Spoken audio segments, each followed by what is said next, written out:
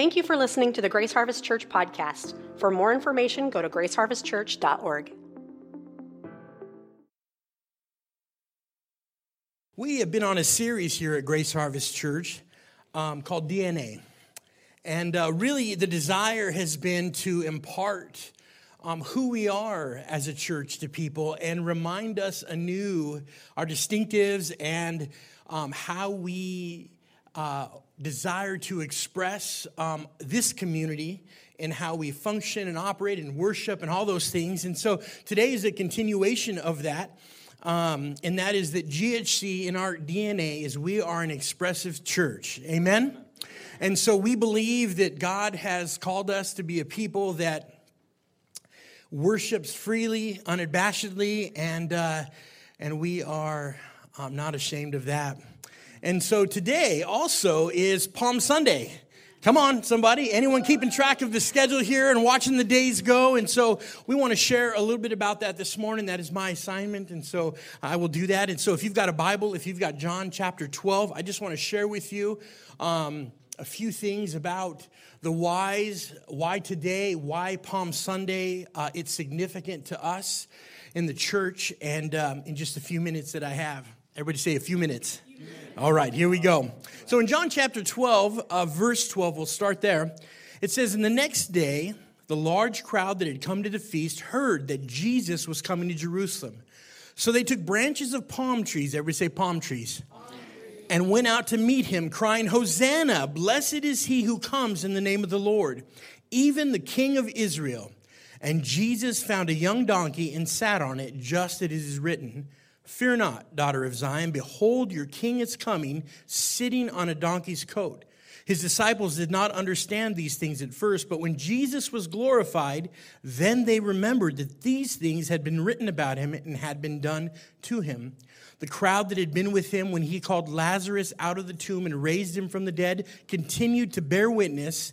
The reason why the crowd went to meet him was that they heard he had done this sign. So the Pharisees said to one another, 'You see that you are gaining nothing. Look, the world has gone after him.'" I love that.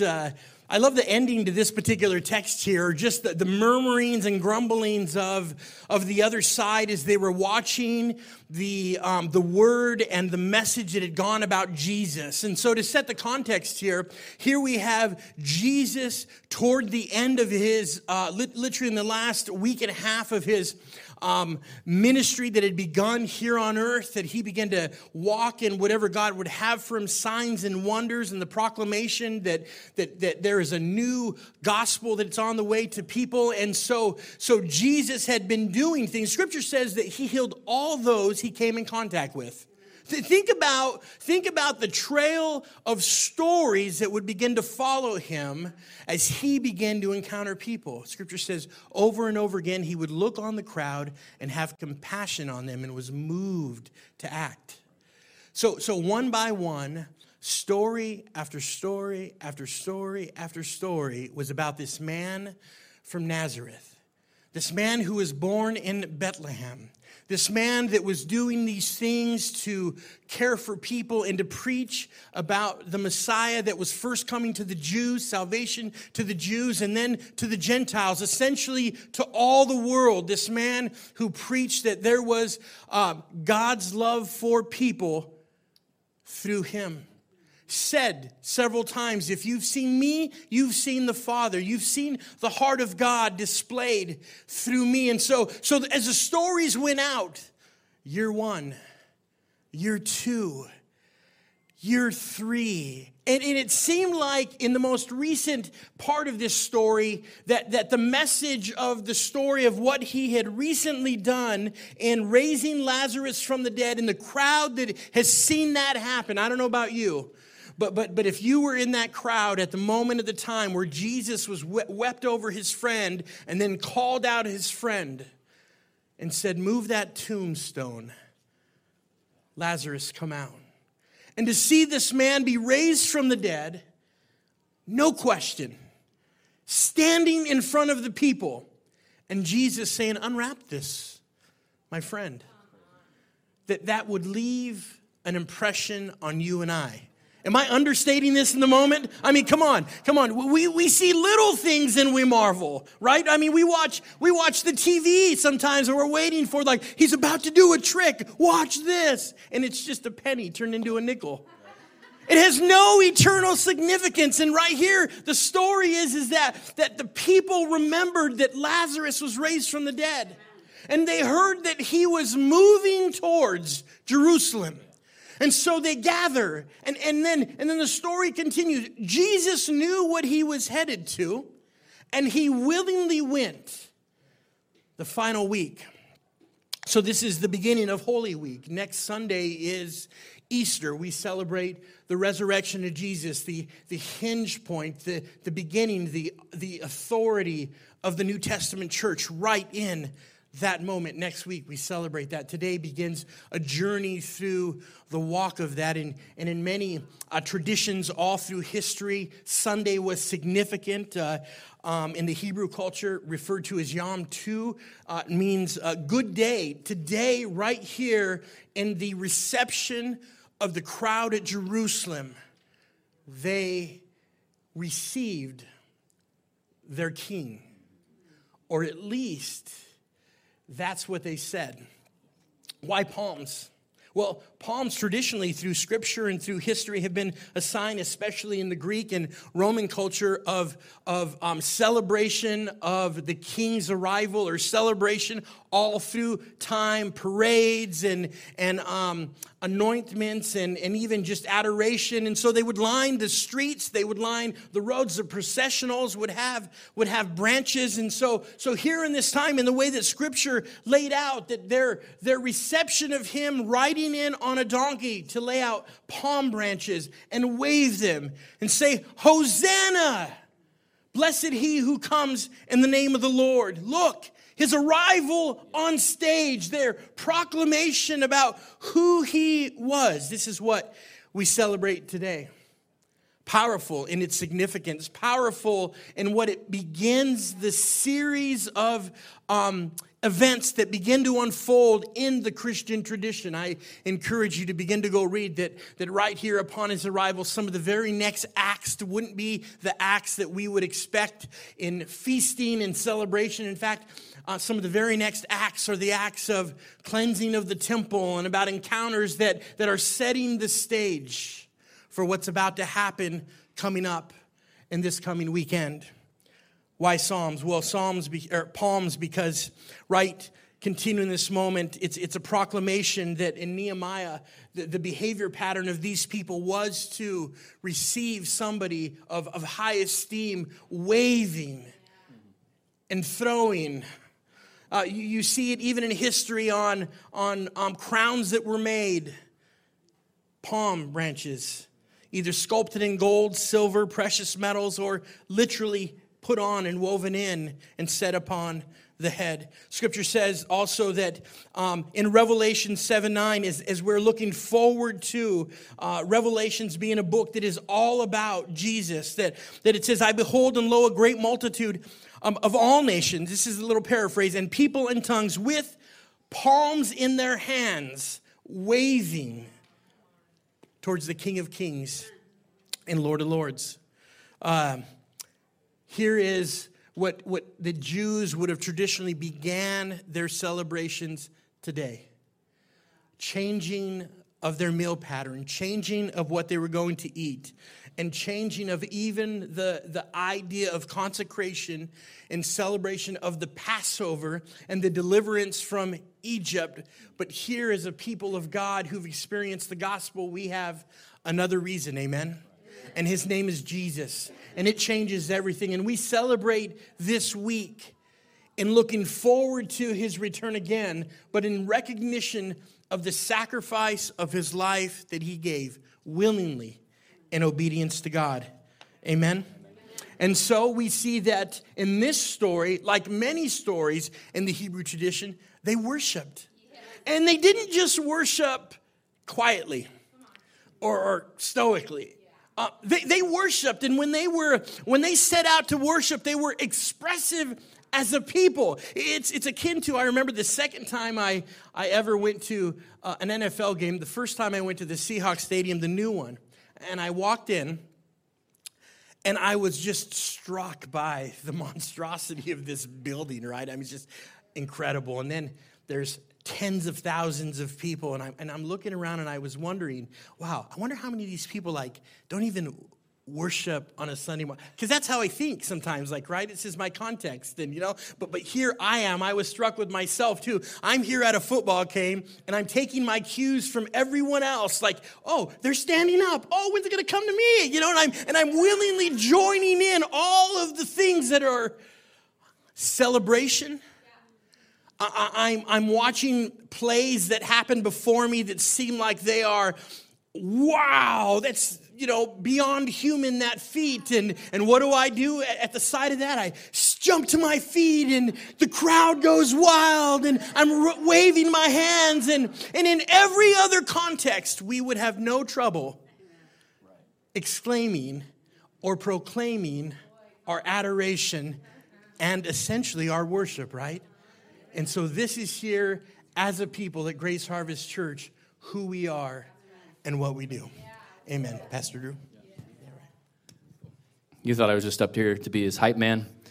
Just amen him and be like, that's good stuff, man. Keep going. I just that was a good setup. We felt like this Palm Sunday and just people's reactions, the crowds, was a good starting point, a good jumping off point to talk about worship. And I do want to define two things. I think it's really important for us to define two things before we get going here. We say worship a lot, but worship is this like all-encompassing part of everything that we do as believers. It's part of our devotion to Jesus. This gathering, you're here, this is part of your worship.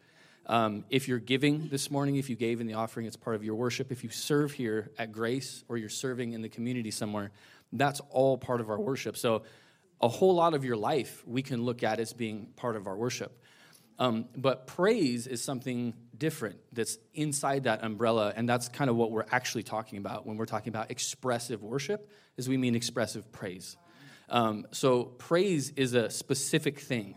It's a really specific action that that gives us kind of a framework in this gathering as we're singing songs, as we're playing music, or whatever the band is up here. So just to kind of clarify those two things, praise is something really specific. When we talk about our DNA as a church, we do really mean all of those things with worship to do them expressively, but we really mean praise as well. We want these services to be full of the life of Jesus. So I want to take you to just try to really briefly explain, I guess, where we're coming from as a church. In the book of Psalms, and I'll start there. If you look throughout a lot of the Psalms, in our translations, you're going to see the word praise. But that's really not specific. I think that means so many different things to different people. But the truth is that in the original language, it meant something really specific. And it was tied to an action 100% of the time. Very physical. So there's 7 or 8 main words, but there's actually a lot more than that. And I want to bring you through just kind of 7 or 8 of the main ones to give us a little bit of context of what that looks like here. So halal means to, and these are all transliterations, and I'm not going to say them correctly. So just so everyone's aware of that. It means to boast foolishly or to make a show of it. And some of us are better at boasting foolishly than others, but Tehillah means to praise vocally in songs or shouts. And so a lot of times what's happening, this type of praise, is when the band is playing, but there's no music, there's no words up there, and people are singing. That's what Tehillah praise is. It's like this song that comes out of your relationship with the Lord, your own praise language, if you will. And so that's what's happening during that time. If you're kind of new to a charismatic church or a charismatic experience and you're looking around, you're like, what in the world are these people doing? It's in the scripture. It's in the Bible, and so that's why we do it. So Zamar means to praise with instruments by themselves, alone, or with voices as we sing. Hallelujah, right? That's a really familiar one that has halal in it, and it's a shouting call for corporate praise. So when you hear someone yelling in the service, That's because the Bible tells us to shout. That's if the music is loud and you feel like you're like, whoa, these vocals are hot. It's because the Bible says to do that loudly. It's not just me, my preference, promise. Yoda, it kind of sounds like Yoda a little bit, but it's not. It's to lift or throw arms upward in praise. And that's why you see a lot of people raising their hands in the service. Again, you're going to probably hear a common theme, and that's because the scripture says so. We're instructed to in the book of Psalms. Todah is to sing praises together as one community in harmony. And that's why we sing together. And that's why you might hear one of our worship leaders say something like, sing this out with me. Because sometimes we feel a little bit like this is a moment where we need to go there together as a community and sing this phrase because it's meaningful to us. Sabah is reaching out with affection for God. So that's another way that we, if you see people kind of holding their hands, it's like the half-mast sort of, that thing right there. That's another way that we worship God. It's reaching out with affection for God to feel his presence and his hold on us. Shabach means to praise loudly. And that's one of the things that we kind of, I just talked about. But it's in the Bible to praise loudly, to use everything that we are to praise as we gather. Barak, it means to kneel before God and be humble. And so there's a place for that, kneeling before God and just understanding who he is in our lives. I want to bring you to, if you got a Bible or a phone, Psalm 100. And this is a really good entry point for us as believers every time we gather, because this is an opportunity that we have every single time we gather. And I just want to start. I'm going to read. It's not very long, but I want to read this to you. It says, starting out in verse 1, it says, make a joyful noise to the Lord, all the earth. Serve the Lord with gladness. Come into his presence with singing. Know that the Lord, he is God. It is he who made us, and we are his. We are his people and the sheep of his pasture. Amen? Yes. Verse 4, it says, enter his gates with thanksgiving and his courts with praise. Give thanks to him and bless his name, for the Lord is good. His steadfast love endures forever, and his faithfulness to all generations.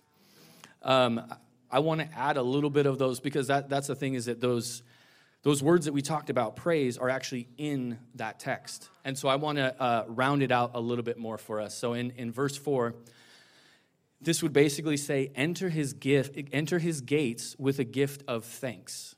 Your thanks is a gift to the Lord as we come and we gather and we worship together. Enter his courts with songs of praise. That's Tehillah praise. That's the type of thing that only you can do before the Lord. As we're singing and as we're playing and there's music happening, that's something that is between you and the Lord.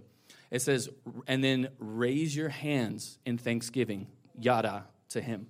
Humbly kneel, which is Barak, before his name. So, when we put all these words together, and again, there's a lot more. There's words that talk about dancing and swaying and just moving, things like that. If we can wrap our heads around this and we begin to understand this in our corporate context, it gives us a language. It gives us a framework on how we are to respond during these times of what we call worship, but praise and worship. And we esteem this as a church, and it's one of our core values because we see it in Scripture really, really clearly. The book of Psalms is full of texts exactly like this. We're encouraged in the New Testament, continually offer up the sacrifice of praise, and so many other things. For myself, worship does not start with how I feel. That's not the first thing that I roll with, because a lot of times I don't feel like doing that. I don't feel like praising, It starts with what I know. And it starts with, and that's kind of two things. What I know is what I see in Scripture, what I know about the Lord, his holiness, his mercy, his love, all these things. And I let my experience with the Lord and inform me when it comes to praise. I know exactly what the Lord has brought me out of. many of you here this morning, that may resonate with you. I don't know. I don't want to know where I would be without Jesus, and it's just really simple for me. I know what he's done, and that's what compels me to praise. That's what compels a lot of things in my life, is just like, Lord, you have been good. You've been faithful. I have been the opposite of what you have been. I've been at times faithless and not good. I can't not respond to that. As a believer, if you really believe Jesus is God, if you believe maybe some of the things that I'm talking about, this is compelling. It's compelling to us. I can't not respond to that holiness, to that love, to that grace, and to that mercy. He's done way too much for all of us, and that's the truth. I want to encourage us, and I want to also challenge us as a church to be participators and to not be spectators. I think most of us that are here this morning, I've done this. I've been on staff here for 12 years, and so I've led a lot of worship. I've led a lot of praise, and one thing that is consistent that I do know is that I think people gather here for an encounter with Jesus. That's what my understanding is as we come. Some of you don't know that. Some of you, it is part of our worship to gather. But I think we're here in truly like these things that you maybe have never said. Is like, I'm looking for an encounter with the Lord. That is why I'm here. I'm here to be refreshed. I'm here to maybe have that understanding of the Jesus that people are talking about on stage, or Pastor Doug or Pastor Raul or Pastor Noah. Like, I want that experience. What I would encourage you is that praise is actually the catalyst that you're looking for in that experience, in that relationship. Praise is the thing that will move you to that place. And it's what we're looking for as a church. And that's just, I know that's really simple, but that is the truth of what we esteem as a church is praise. And I want to use this, little analogy here, but going to the gym doesn't get you into shape. Did you know that? You can't just show up to the gym and look at the weights and look at the treadmill and be like, awesome, glad I came, and then leave. That won't get you what you're looking for. That won't get you what you're wanting. Everyone's going to the gym to, kind of do something, right? They're just like, I need to, whatever that might be for you. Actually working out is what does the work. Dressing up in football pads and a jersey doesn't make you a football player. Actually participating in the game makes you a football player. So praise is many times, it is a lot like prayer, in that sometimes prayer does not change our circumstances. And I know that's that's hard for Christians because, we really believe that God is a genie in a bottle sometimes. But what it will do is it will change you. Prayer and worship and praise will change you. And the truth is that that's what we really need. And that's what the Lord is trying to do in our lives, is change us. So in our prayer and also in our praise, we need to continually let go of my will. And we need to exchange that for your will, Lord, your will, his will in our life. Let go of my kingdom, the personal kingdom, and exchange that for his kingdom. And I think in those moments, that's when you truly find what you're looking for in the midst of praise and worship and your relationship with the Lord. And that's when I think maybe all of you have been here in those moments where like heaven seems to kind of invade a little bit, and you can really feel the presence of God, and that's what's happening right there. So I felt, very convicted that if we talk about something, if we preach about something, or if we teach about something, that we practice that. I think that's hypocritical to not. And so we're going to take some time, and we're actually going to go back into worship, because I want us to go there as a church. I want to encourage you, if it is uncomfortable, it's going to be uncomfortable, but to do it anyway. Amen? Amen. Amen. Okay. Amen.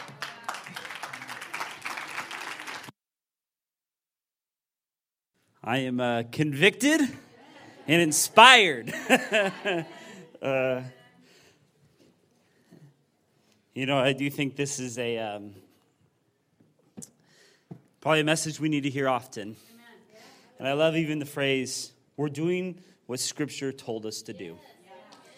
And oftentimes I hear, or even wrestle with in my own heart and soul, of, man, I'm not into it, or that's not me, or that's not my preference. But I feel like these two guys just hit it right on the head, just laying out Scripture where it is like, if you're a believer, the framework and even the filter of your entire world isn't your preference or your cultural outlook, or like, it's literally Scripture. That is your life. That is the thing that you work through. That is the thing that you walk and see and live and breathe through is Scripture. And so when we walk into this place, it's just like, okay, I'm tired. Man, I barely even got here. Man, I don't even know, but I would encourage you. Can you guys all stand with me? I would encourage you even if it's something like this. It's probably one of my favorite moves. And a lot of times I'm not even there yet. I'm just like, Lord, I am not even here yet, but I know what it says in Scripture, and I'm going to put my hands out. And I'm going to believe that, Lord, you're going to meet me there. And I'm going to believe what you said in Scripture, man, is going to become a reality here. Because it takes us. So could you guys do something with me? Just put your hands out like this. This is an easy one. It's not even, full bore. I call it the Pastor Raoul now, And I just feel like, let's just take a moment to be inspired and convicted and encouraged, but also practice what we preach. Practice what we see in Scripture.